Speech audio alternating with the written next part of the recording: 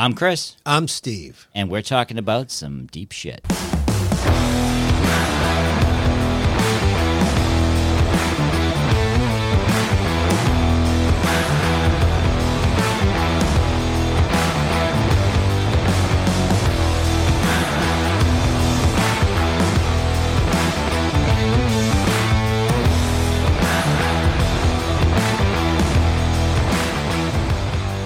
What's very interesting is there is something to that first shoot down that happened in Alaska.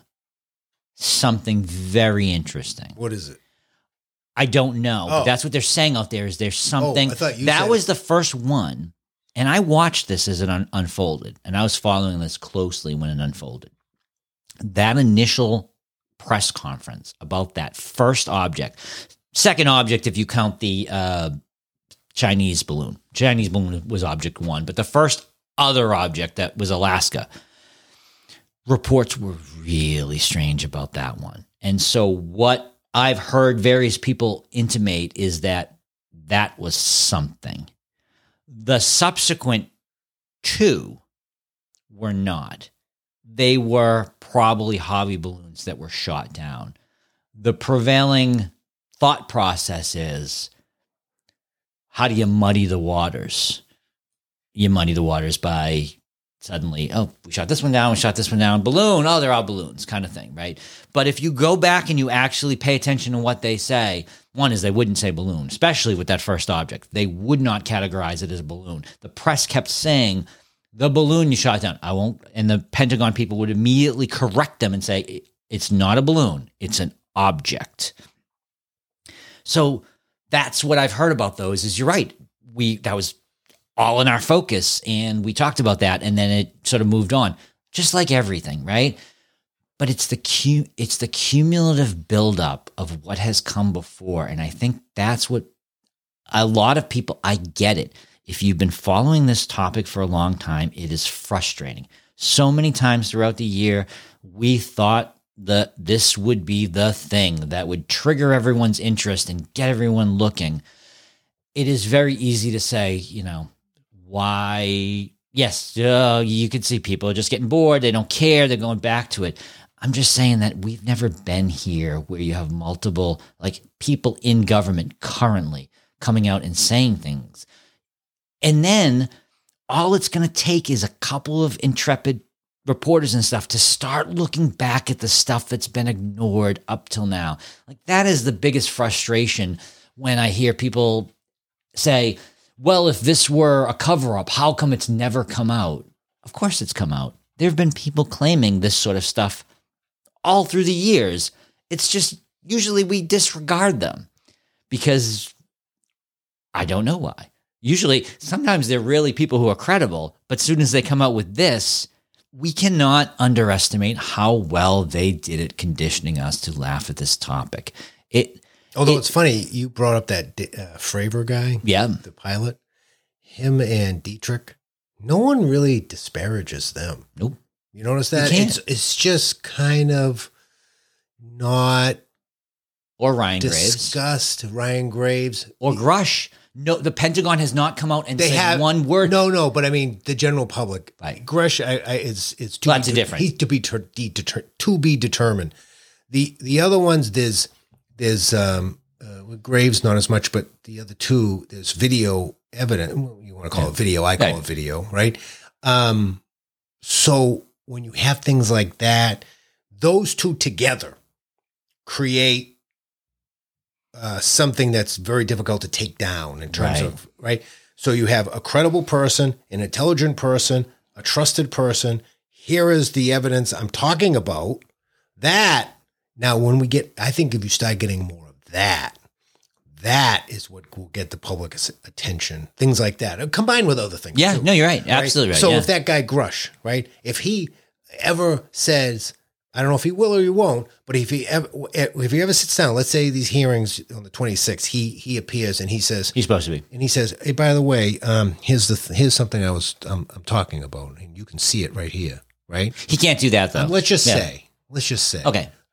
To me, that is when now some people will be swayed by what he says, But when you combine the two things together, Yes. that's when people start saying, oh, you know, and there's not enough of the Fravor Dietrich. There's not enough of it. Because I think once you start building on that, plus with the information you're talking about all together, keeps creating that point of, you know, where you're getting. So what I have heard is that some of the witnesses will know.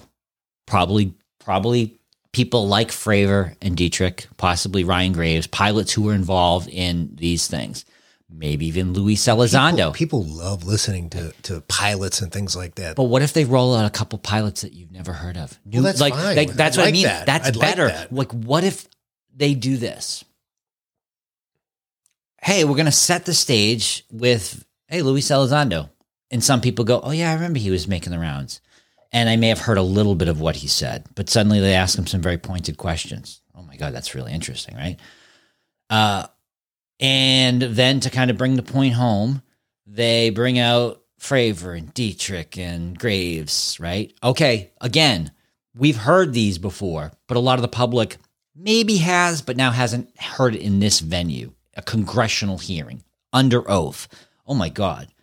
Now they pull a few more pilots out, ones that none of us have heard before. We don't even know the names, but they show us their credentials, and oh my God, these people are pretty high credentials and, you know, whatever, and they tell some amazing stories. Again, all testimony.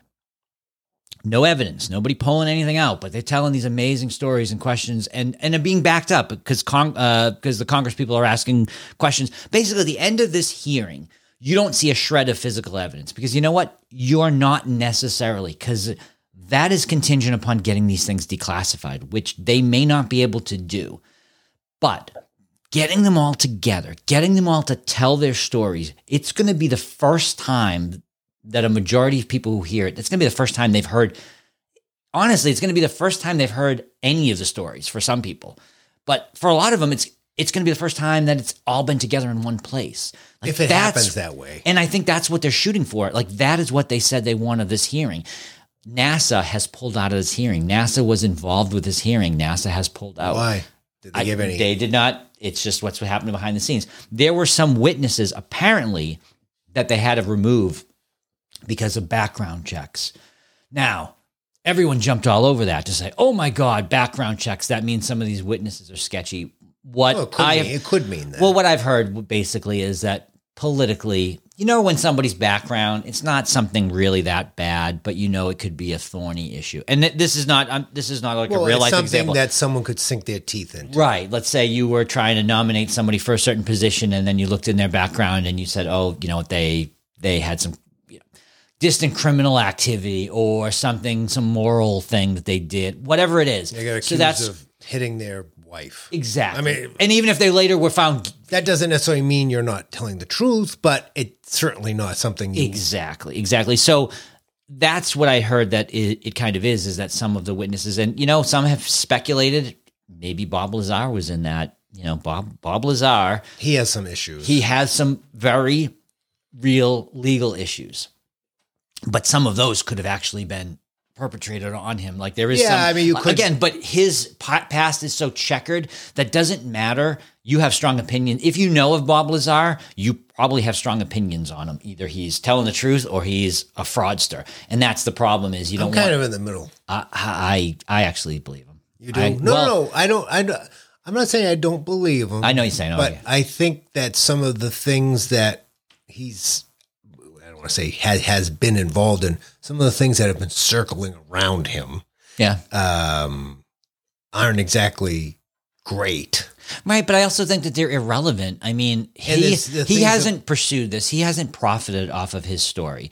And now, with what's coming out now... He was in a movie. He had a movie. He didn't get any money from that? He does not know. The movie was a documentary. He didn't get anything out of that? No, he does not. What the hell? If somebody did a documentary about me, I'd want to make some money off of it. He doesn't care about making the money. As a matter of fact, he doesn't do most interviews.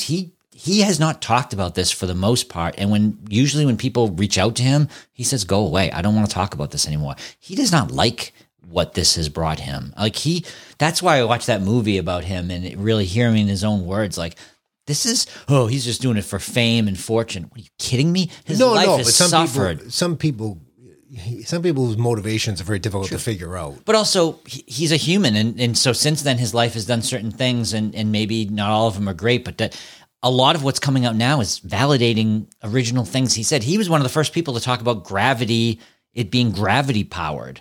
And now that's information that is like being talked about. He was ahead of the curve on so many things. Go back and look at what he said back then and now compare it to what we know now. And he called a lot of things. The more time goes on, the more I think Bob Lazar's story gets vindicated over and over and over again. Like, he was saying stuff about how we couldn't figure out how it worked and how it was gravity related. Some of the things he talked about, that element, the element 115, there was some element that he talked about that did not exist when he first talked about it. It exists now. I mean, they knew about it theoretically. Theoretically, it could have existed. Right, but he talked about it as being a thing and saying, no, they have this, and now we have discovered that element. And they just can't keep it stable. But it could potentially do exactly what he said it does. His story has gotten more solidified. I think the people who are dismissive of him, are dismissive of him for either one of two reasons. One is, back then they read it and some of it didn't make sense and they dismissed them back then and they've never reevaluated, even though more information has come out. Or two, they've written him off because, again, he has some sketchiness. There was some, I think it was some solicitation, a prostitution. There were some criminal things. I think something happened to somebody that bought some element of material. I don't know. You know, but the point is, when that stuff's clouding around you, that's why that's not the perfect person to keep a movement moving along. Right. So rather than be discouraged by that fact, I actually think we should be encouraged by the fact that they ejected some witnesses. That's what I mean. I think it's better. Not to saying that we won't ever hear from them, but right now, this is the swing. This hearing has to make some heads move, some heads turn. So they're going to try to roll out. They have been quoted, the Congress people who are putting this on, I think Luna said it's going to be an all-star lineup, like basically saying, we're putting our best out here because we've been given one shot to do a proper hearing and get this testimony in front of the American people. And then we'll see what happens. So let's see what happens when these hearings take place and some things get said in it and some people out there hear it for the first time. They've probably heard it before, but they didn't really hear it because getting it delivered to you from a friend or from somebody talking about it or even on a TV, on a documentary, that's different than having it delivered to you via a governmental hearing in the Congress. Like, it's just going to hit differently. And I really think that there's a good chance that this, if not sparking it completely, this will be a major, like, what the fuck moment for a lot of people who will tune in suddenly and go, wait, what's going on here? You can already see it happening.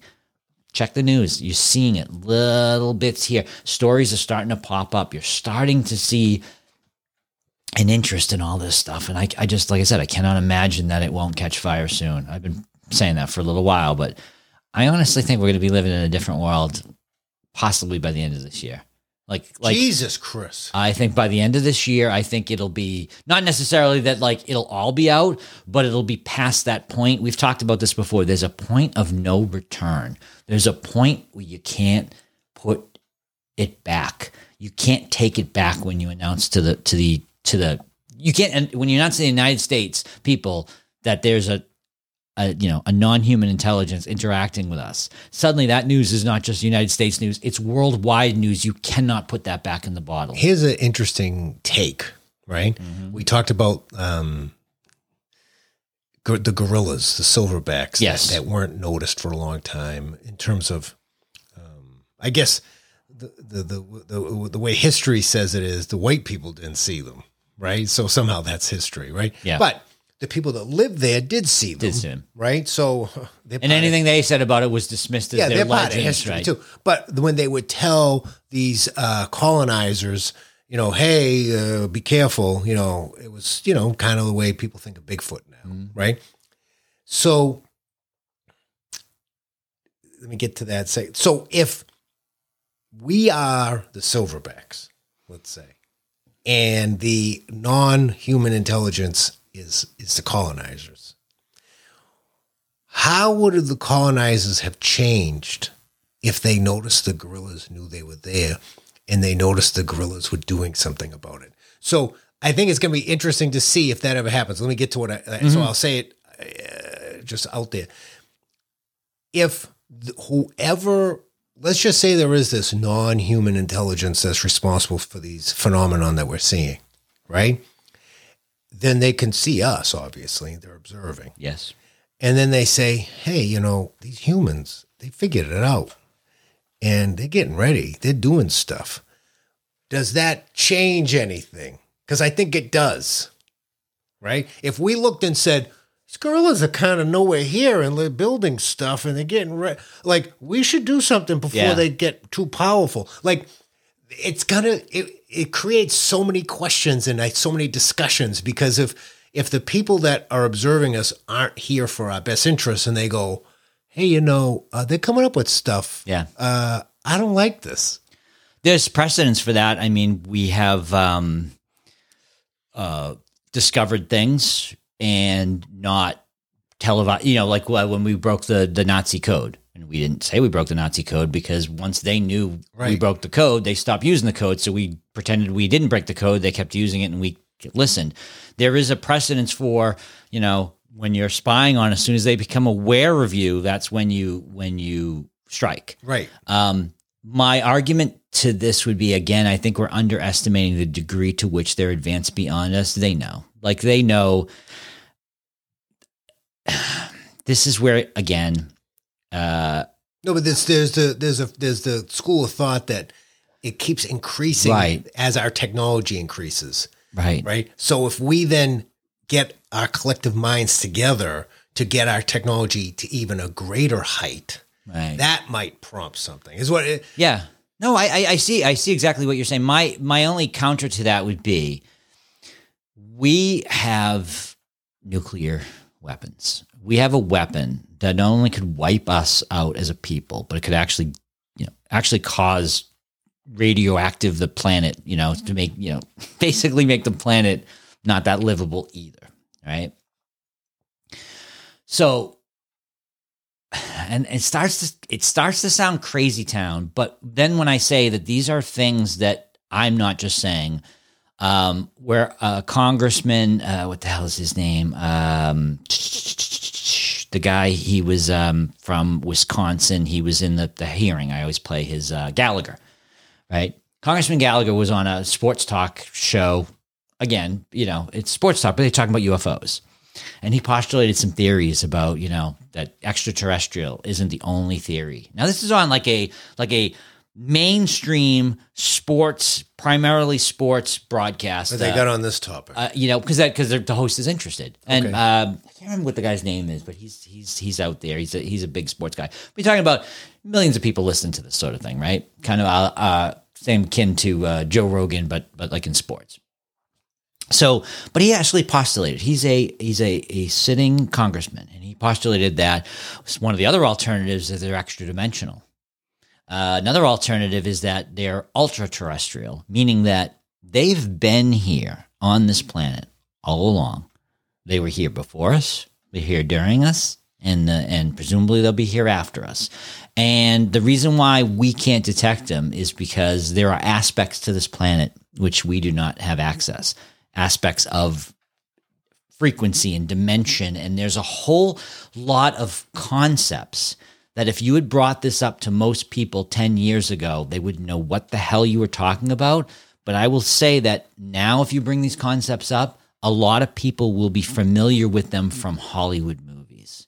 The idea of dimensions. And those are kind of concepts that more people are aware of it, even if they're not aware of the fact that scientifically those principles are actually sound. It's not all speculation. No, there's scientific theory. Right. But I mean, they haven't done it yet, but that's the other part of this that I always think is interesting is I think everyone is on at a very binary.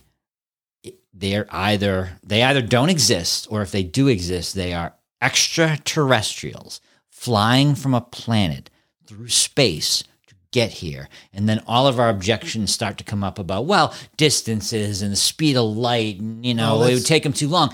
But we only know what we know. We know what we know, right? So we're going to have to get over that. That's another hurdle, because you're not just introducing one disruptor to our way. You're introducing tons. We're not the only thing. Technologically, we're not at the top at all. As a matter of fact, we might be way at the bottom.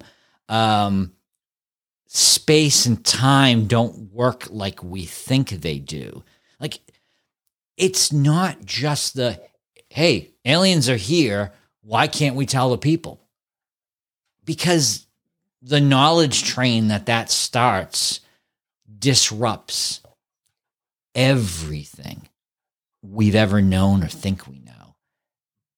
That's a lot. That's a lot to put on people. And you can see how people are dealing with it. A lot of them aren't. Right. Have you ever brought the topic up to someone and they just quickly change it?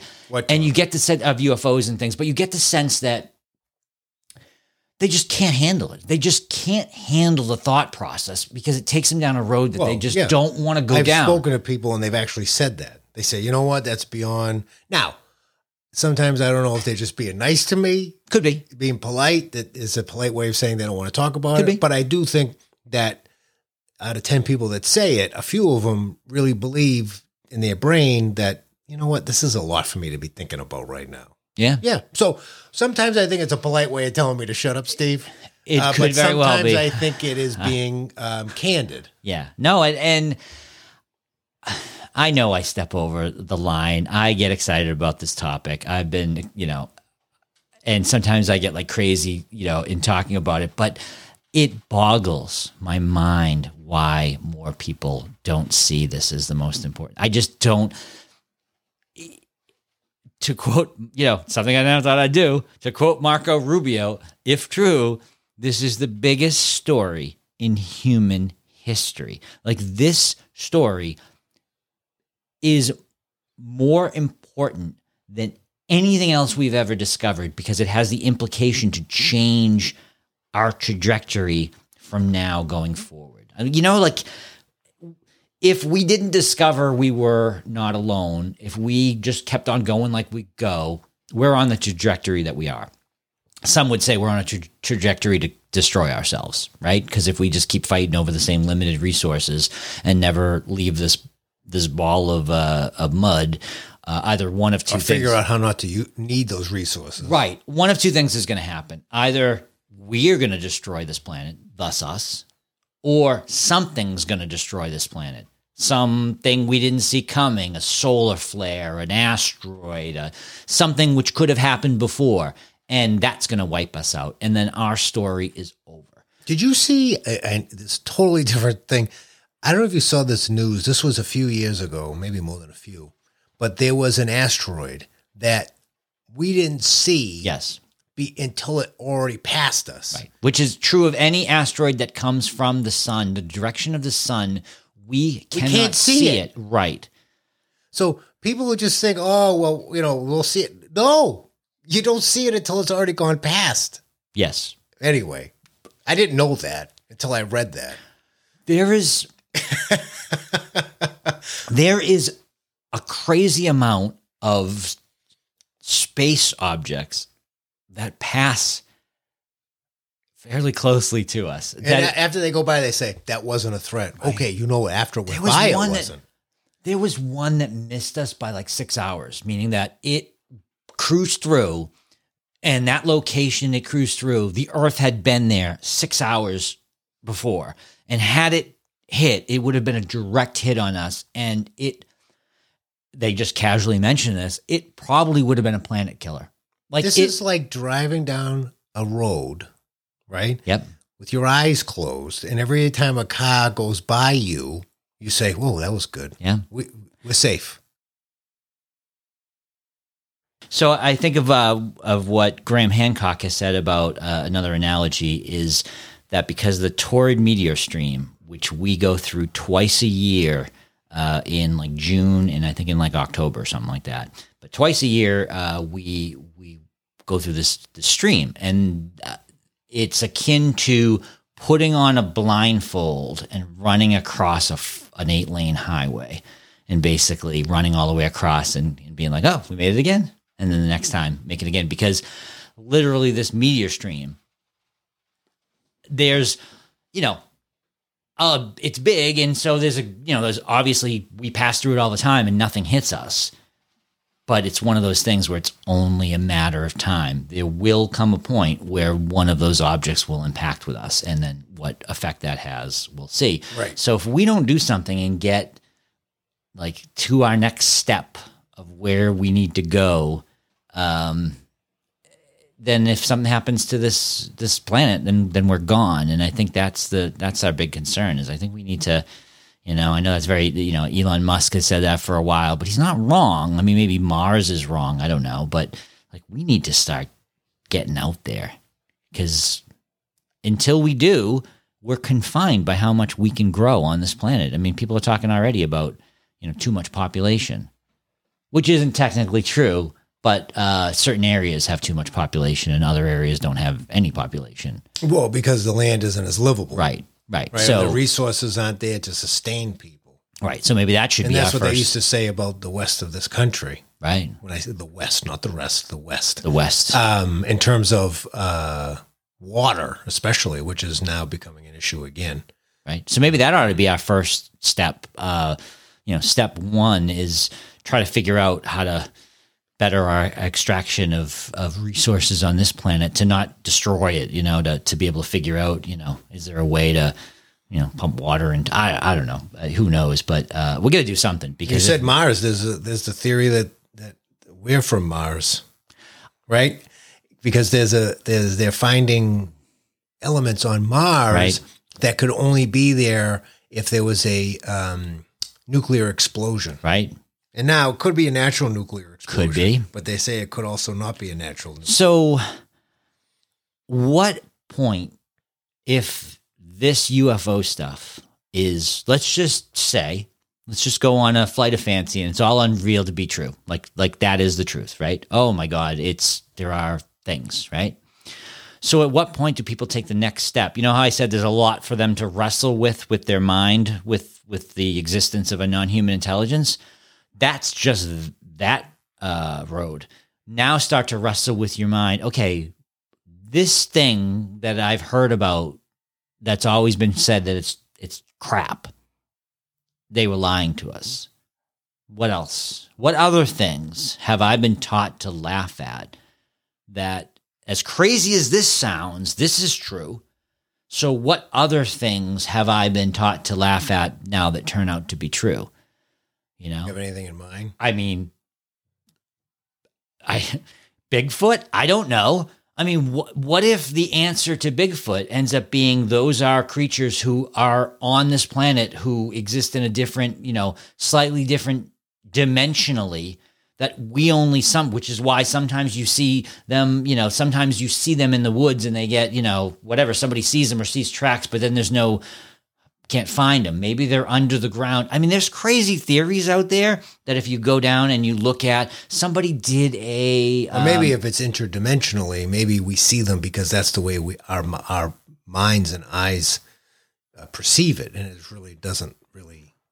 There's a whole way. How much of the universe do we not perceive because we can't pick it up? Like most of the universe is in a spectrum that we don't, we could have a whole thing about that. I think people don't, I think a lot of people understand, but some people don't understand that we only see the way that we can see. Right.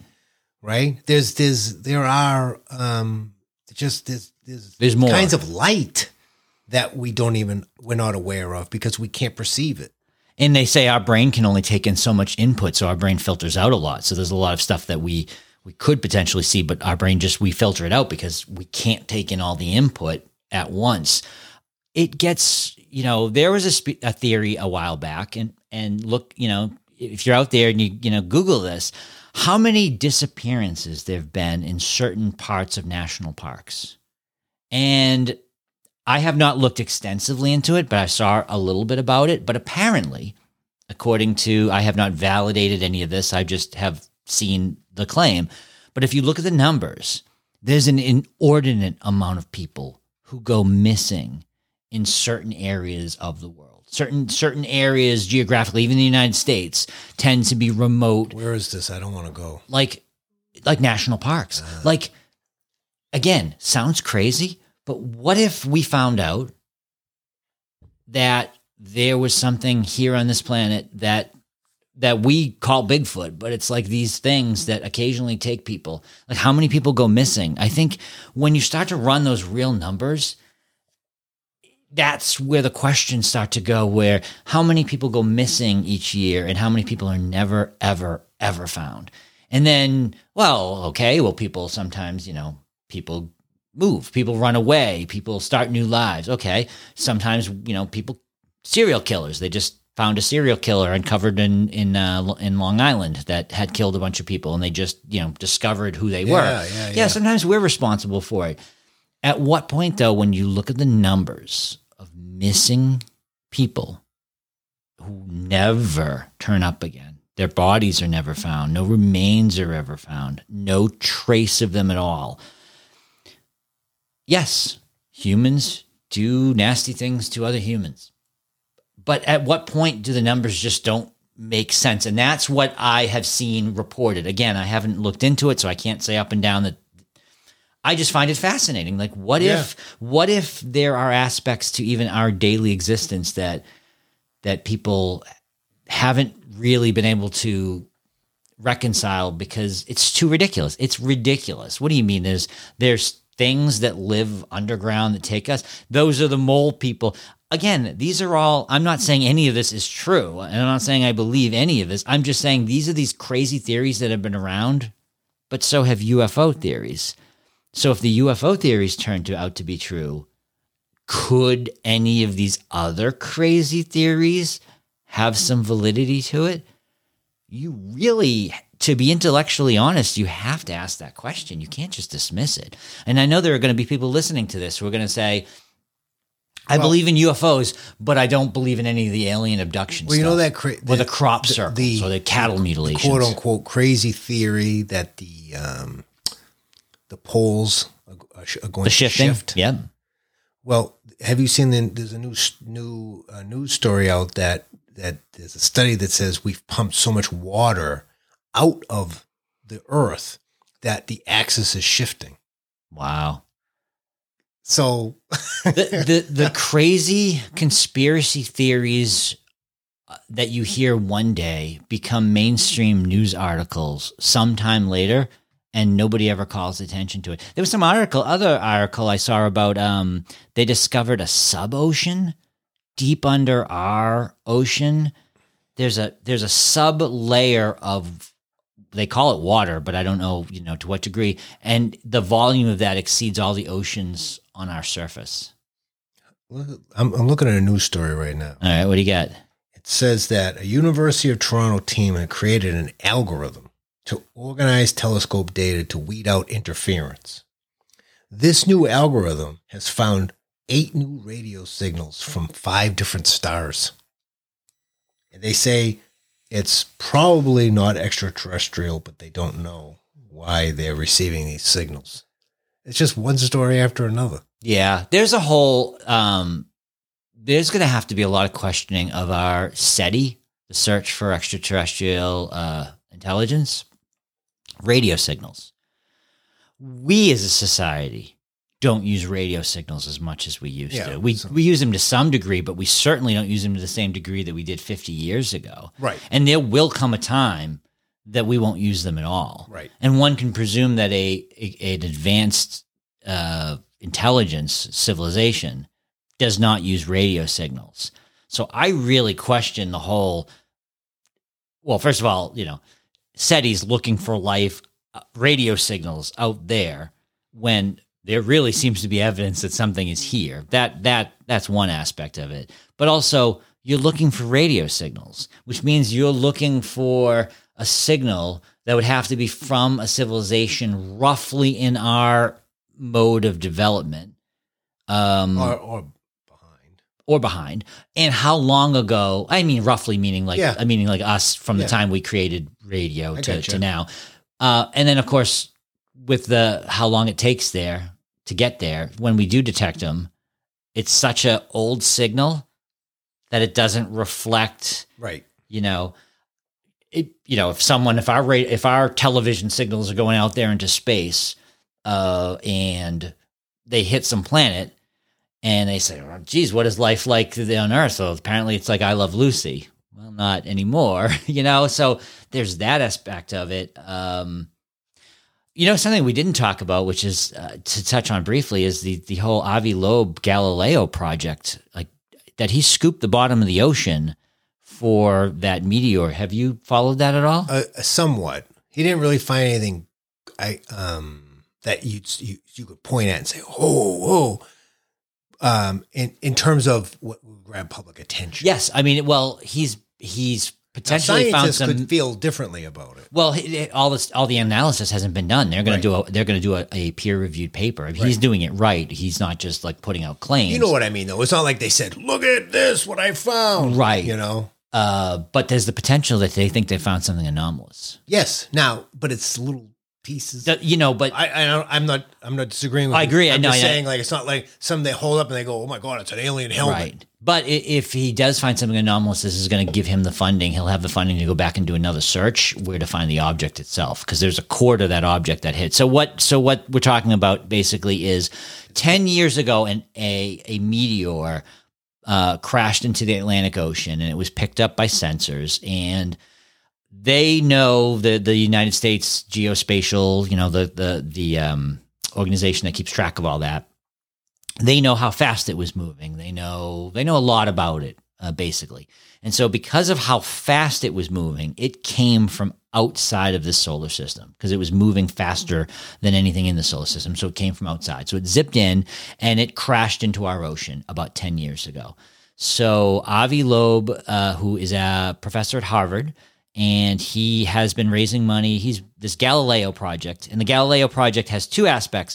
He built an entire suite of sensors on top of the Harvard Observatory to detect everything in the sky, infrared, ultrasensor, basically detect UFOs, and said, we're just going to duplicate this and then scan the sky, and we don't have to depend on the government releasing top secret files. We'll just collect our own. So that's the first aspect of it. But the other aspect of his project is that he wanted to raise money to go out to the ocean, to scoop the bottom of the ocean floor with a magnet and pick up any residual. He also scooped the bottom of the ocean floor outside of the zone where the meteor crashed, so he could make sure that anything he got, the spherules, which are the tiny little metallic things that they got, they didn't pick any of them up outside of. So they did like a test case to say, this is where the meteor isn't. We're going to scoop the bottom of the ocean floor. And they did that in a few places, I think. Then they scooped the bottom of the ocean floor in the place where they thought the meteor had been. And they had good information about that. And they basically found something, and they brought it back, and there's going to be, by the end of this month, end of July, there's going to be information coming about that. But initial analysis is that it is not something usual. What that means, we don't know yet, but that's huge as well. So again, I keep saying it's the accumulation of all these things that's going to hit. Is that at what point does all of it kind of connect? And it doesn't need to connect with everybody. It just needs to connect with some, especially those who are like influencers and people who are going to like step out and go, "Hey, all my followers, I'm taking an interest in this thing. Maybe you should too." And that is the thing to get people interested. What do the people they admire show interest in? And that is what you're going to hit, is these people with huge followings who are going to be saying, I think there's something here. And the next thing you know, everyone's going to be asking the questions. It's going to be fun. Like we talked about before, right? Use the analogy we used today about it. When the silverbacks finally realized what was happening, it wasn't good. Yeah. You know what I mean? So I hope we're not the gorillas. Yeah, we will see what happens with that. Actually, I'm pausing for a second because this volume's been down. We're on 2 and 3. Oh, thank God. Okay. We're on 2 and 3. Right. We had that issue before. That's right. And actually, we haven't even had these on. No. So we don't even know what we sound like. Oh, God, I hope we sound good. Yeah, I mean, us discovering that there's something there could trigger a next step. It might not be triggering it. It just might be, you could, I mean, that's the pessimistic view, but it's certainly a view that might have some credence to it. You know, if somebody is, something has much more power than we do, right? Whenever you figure out who they are, it might not be the best thing. That's all. Yeah. You know? Whatever we go through I just don't know if after all this, we're going to say, hey, we're collaborating with these. I just don't know if that's going to happen. I'd love it. Yeah. Whatever we go through next, it's going to be tough. Like it's not going to be an easy ride. No change ever is. Think of any change that we have encountered in our society. The printing press, things that change the world greatly, the automobile, those things that change the world, how we're reacting to social media and the internet. We're just really now discovering that not everything about the system we put in place for social media, not everything about that system works great, and it has some unintended consequences. And I think this is one of those lessons that we as humans have to learn is nothing is ever entirely good or entirely bad. Most things are some combination depending on different circumstances. There are some events that are very good for some people and very bad for others. Well, even war. War is really good for some people, really bad for others. Well, you're looking at everything in the context of just humans. Right. Right? What animal on this planet, except maybe dogs, are better off that we're here? True. Right? Right. Probably none. Right. Most, right. Dogs, no you could even plants make are better off that we're here. No fish. No, nothing. They're just, right? Yeah. They're just, they if they could, their life would be better if we didn't exist. There's probably a reason, but there's probably a reason why we exist. And I think we need to, Now, the answer to that could be very profound, and I think it would be, but it might not be as profound as we think it might be. You know what I mean? And that itself, like we talked about what could shake people to their core, finding out we're really not as important as we thought we were to this universe could seriously have an effect on people's psyche. Yeah. Well, yeah. Once we realize or possibly realize that we're not even that important to this planet. Right. Like let's be honest, this planet's been around a long time. We've only been around for a very, very small fraction of that. If this planet continues on and we don't, then what are we? We're just a footnote, and then of course there's obviously the question of were we the first and was there anything before us that we don't know about, Is that have any connection to what we're encountering with these things today? Right. You were alluding to the missing link and all that stuff earlier. What made us start? What if let's just say, because there are theories that we are the result of some sort of genome experiment or something like that, right? What if that was the case? And whatever we're seeing now, they're coming and saying, because they're saying to themselves, it didn't work. Right. Look. You know what, guys? We gave you a chance, and we keep giving you chances, and look what you're doing. You know what? I wouldn't blame it, and it's too bad because I feel like we're missing this opportunity to be. There's a reason why we exist, and whatever that reason is, it's not just to accumulate shit and shuffle pieces of paper towards each other. That's really all we do. We accumulate shit and we move little pieces of paper around. We call it money or call it whatever. we just shuffle it around. Goes here, goes there, goes there, and that obsesses our whole life. And our whole life is built around this idea of this. And now all of a sudden you have a disrupting agent, artificial intelligence. Artificial intelligence suddenly makes a large portion of that thing that we thought made us special. It can do it as well. It can think. It can do this work. It can, so maybe we have to figure out something different.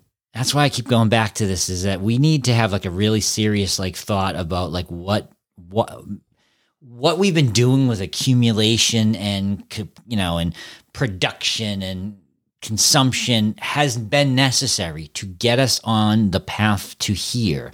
We're here now. I think we got to figure out something different. You make a very good point.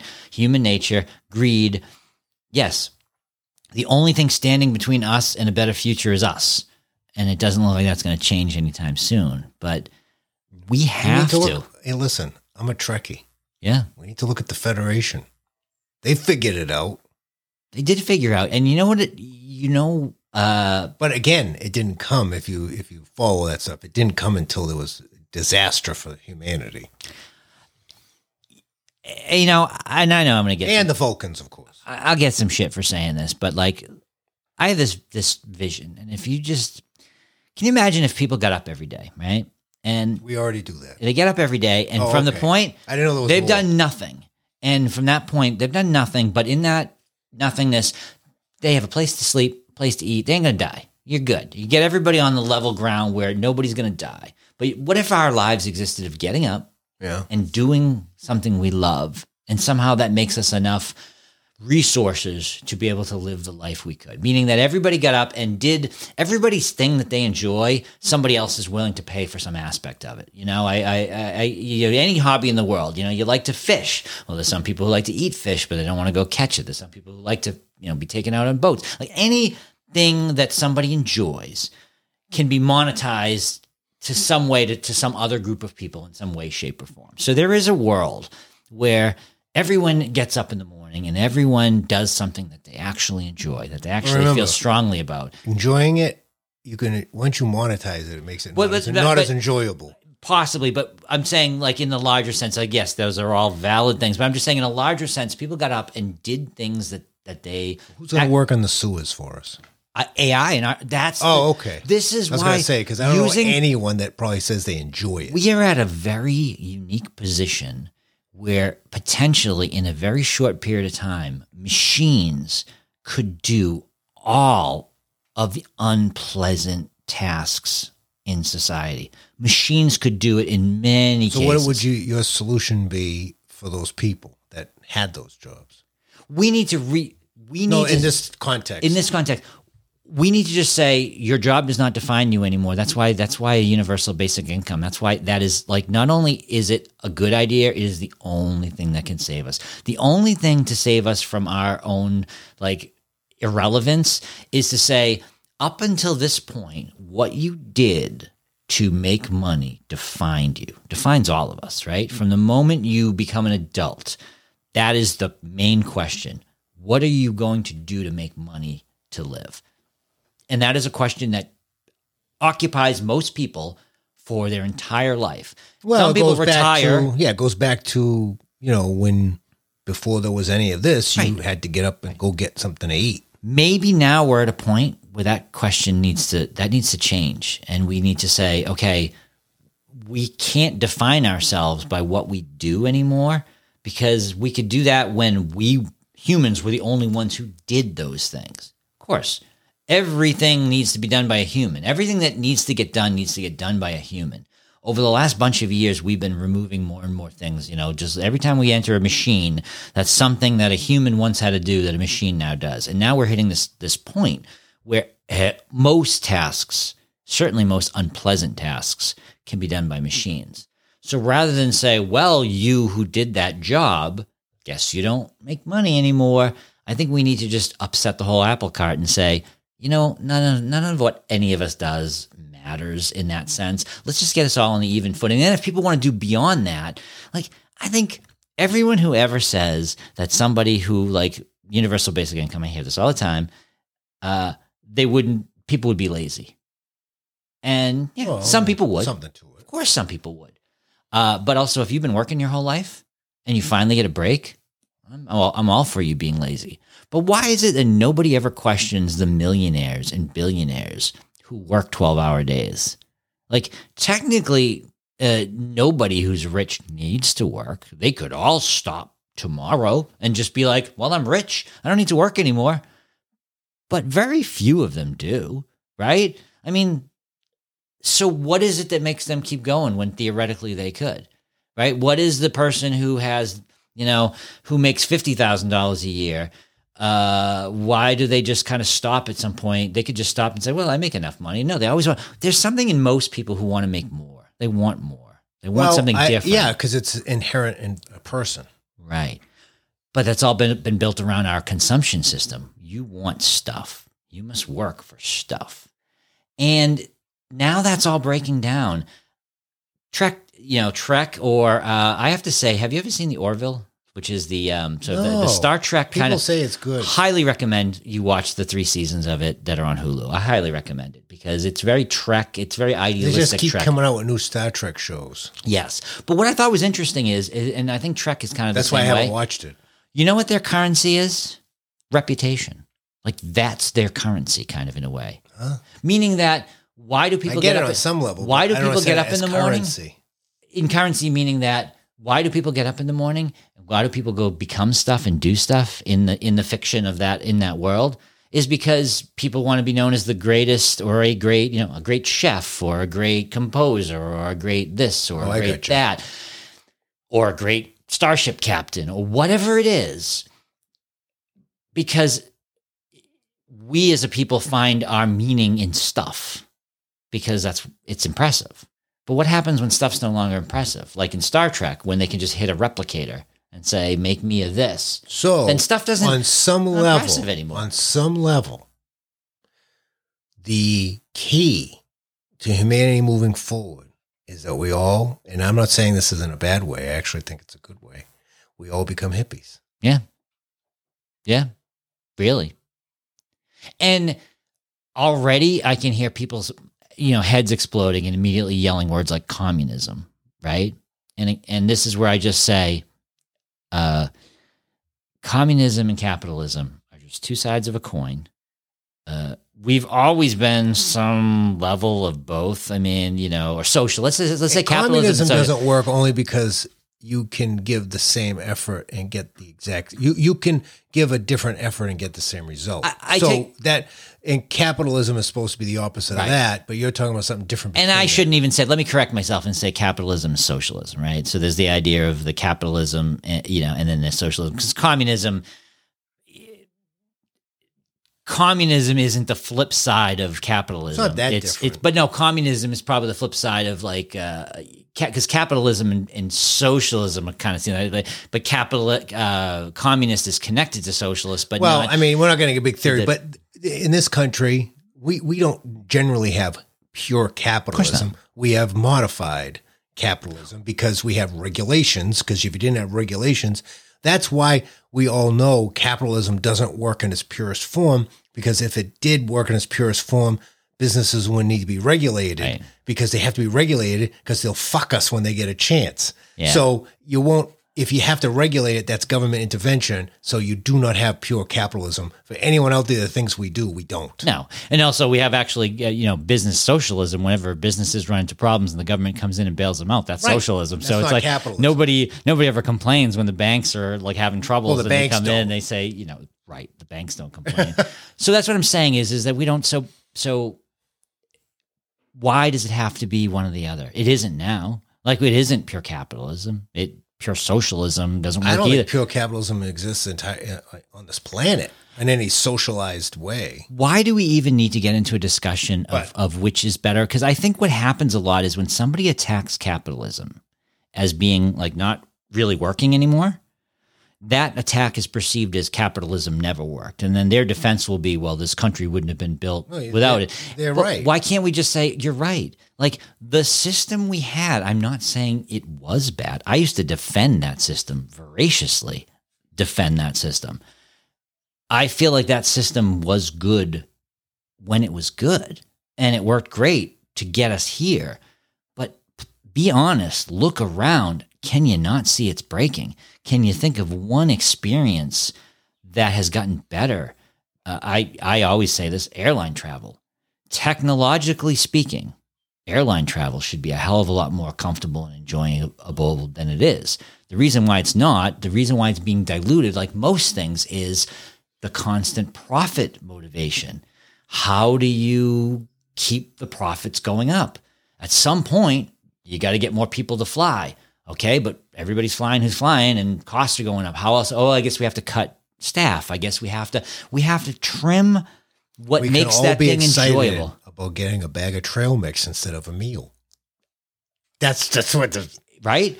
It used to be you get on a flight, you have a nice 6-course meal for a 3-hour flight. Now it's like you get a bag of chips for a 12-hour flight. It's that kind of thing. It's making the experience less enjoyable for all of us. We're all punking ourselves. Everything has gotten less enjoyable. So can we just see at this point and look and go, wow, wouldn't it be really great if airlines ran because people need to get places? And the goal of running that airline was not to make money. The goal of running that airline was to run a really good airline. And you got people, and in some cases AI, doing certain jobs. But however many humans or however many, the humans that work in the airline industry are really well compensated because they bring value. But where humans aren't needed, machines do the work. Maybe machines, ticketing agents and things like that, right? But pilots, some people still like to fly with AI assistance. Like you could create a world where the people who worked in that industry were really well compensated. And that anyone who used that industry had an enjoyable time. And like, I fly all the time. It's awesome. And everybody could say that, not just people who are super wealthy. Chris, I agree with you. I think the issue would be practically speaking. Theoretically, I agree with you. Right. Practically is where it always breaks down. Right. Practically, my opinion is it will never happen. True. Until, it sounds so dire. You got to take everything away. Society has to break down, has to collapse. Which it did in Star Trek. If you look back in history, no society ever fundamentally changed until it collapsed. Right. And then it's not really, that society is not really changing. It's just a new society. Right. So it's effed up if you think about it. Right. No, we still haven't figured it out. That's what I mean. You go back in time, the beginning of civilization as we know it today, which on this podcast, we're always open to new views. Right. But as we know it today, no society ever fundamentally changed on its own. True. So that's why I really would love to see some traction to what you're talking about. Right. Who knows? It's really going to require a paradigm shift. But do you know what might be enough of a paradigm shift to actually make us start thinking big ideas like that? Is what we're talking about. That's why it all ties together. That's why I think, I don't know. Well, that could be a reason why. What if we discover there's more to it? Be cynical, which I think if you are a critical thinker, you have to be cynical sometimes, right? Because being optimistic is Pollyanna. Yeah. But that could be a reason why the powers that be, we always like to say the government, but to sit here and say huge corporations do not influence the government, we'd all be kind of naive, right? Having a paradigm shift is not profitable. No, you're right. You're right. And it's very easy to keep our minds from thinking big ideas. And Noam Chomsky in Manufacturing Consent had a very good point about you don't need to control everybody's thoughts. You just need to build barriers, certain areas that respectable people talk about certain things and consider certain ideas and other concepts and other things are outside of that, and respectable people don't talk about it. And that's all you need to do. And once you make that framework, you say, okay, big ideas like, are we capitalism and communism and socialism? All these structures are artificial. They're all created. They're not gravity. They're not time. They're not, things that, even those are actually, time especially is an artificial construct, but they are, they're not something that is an immutable force like gravity, right? They could be changed. They were made up in the first place. There's zero reason why we couldn't make it up. But you're right. We're not just going to come to our senses and do that. At the end of the day, money is fake. Everything's fake. Right? And when I'll say that to friends or something, they'll say, what are you talking about? I say, how can it be real if you can just print more of it? Right. It's not real. There was a quote, and I cannot remember where it came from, but I thought it was such a great quote. It was something like a society is a group of people who have agreed to forget certain things. Well, and it's kind of like we're all the social contract is we all kind of agree to let some illogical things like the fact of money. Like, here is this thing, really, it's just a concept. This, and sometimes we have something physical to represent it, but now we don't. A lot of times we don't. It's just in our bank account. It's this thing that gets moved around that's not really real, but it's so important to our life. And we all just kind of accept it. And then when somebody like really brings it up and goes, it's fake, you see that initial. Well, the first is resistance because, of course. And I get it. People can have different theoretical ways of looking at things, but the real way they say you're supposed to look at money is money comes from value. Mm-hmm. And it doesn't matter how much money you have. There's still just one kind of sense of value, right? So if something is, which we all agree to, if there's $1 billion that can be spread around, it doesn't matter how many dollar bills you make. There's still only $1 billion to spread around. And people keep thinking you can make more. Yeah, people are making money, but that means someone else doesn't have any. Right. So that's the way it works. Right. If I have more food, and there's only enough food there's only like 10 hamburgers. Finite amount. If I take 5 of them, right. I don't care how many I cut up. There's only 5 left. Right. And that's the only reason why something works of being value. There has to be a scarcity of it for it to be valuable. Right. Because originally it was gold. Right. Right. And here's the gold. I have some gold. You don't have the gold. I gave you the gold. Now I don't have the gold. You have the gold, but it's a physical thing. Right. Then gold became money, and it represented it. And then, of course, the gold slipped away. And so, at what point we agree that the money has a meaning? But I could print my own currency up. I could go home and create a really cool looking $100 bill. And if I go out and try to spend it, I could swear up and down that it's real currency. But I'm the only one who believes in it, and nobody's going to take it. But yet, this other $100 bill that has Ben Franklin on it, we all accept that one is valuable. It's just we all agreed to a certain sense of delusional thinking. Well, we've all just agreed and go, this piece of paper has value. And everybody would look and go, well, clearly it doesn't. It's just a thing. Yeah, but can we all agree that it has value? All right, I guess we can agree with that. And that works as long as we all agree. Once we start to doubt, that hurts. Once we reject, it all falls down. So it's which in real time, there's powers that be that are trying to do that. It's have you seen China, Russia, and India? South Africa was part of it. They backed out. They're all those 3 countries, which are large countries, right? Economically and population wise. Mm-hmm. They are going to start trying to have it's called BRICS. Or something like that, BRI. They are going to have their own dollar system backed by gold. Yeah. So that's competing systems. There's already been lots of movement as far as like the dollar and oil. There's a whole realm that's of things. Intertwined. Yeah. Right. We're at a very weird inflection point, and it's going to be fun to watch it roll out. But I really just don't think people are cognizant of how much the world is going to change. And even if some of the stuff they feel like they can ignore it, there comes a certain point where it's going to affect them. Oh, yeah. But all right, so we have gone way off topic, but I think we still had a good episode here. But yeah, I think that's a good place to wrap it up. And we will be bringing you more because we have AI to talk about. We have the hearings to talk about. We have a lot going on. And I think we need to find ways of, even if we do like remote broadcasts and stuff, we got to figure out a way to do more because there's going to be a lot more for us to cover. Yes. We're falling behind. I agree. But for now, I think that's where we'll wrap it up. Okay. So until next time, I'm Chris. And I'm Steve. And we've been talking about some deep shit. Yeah!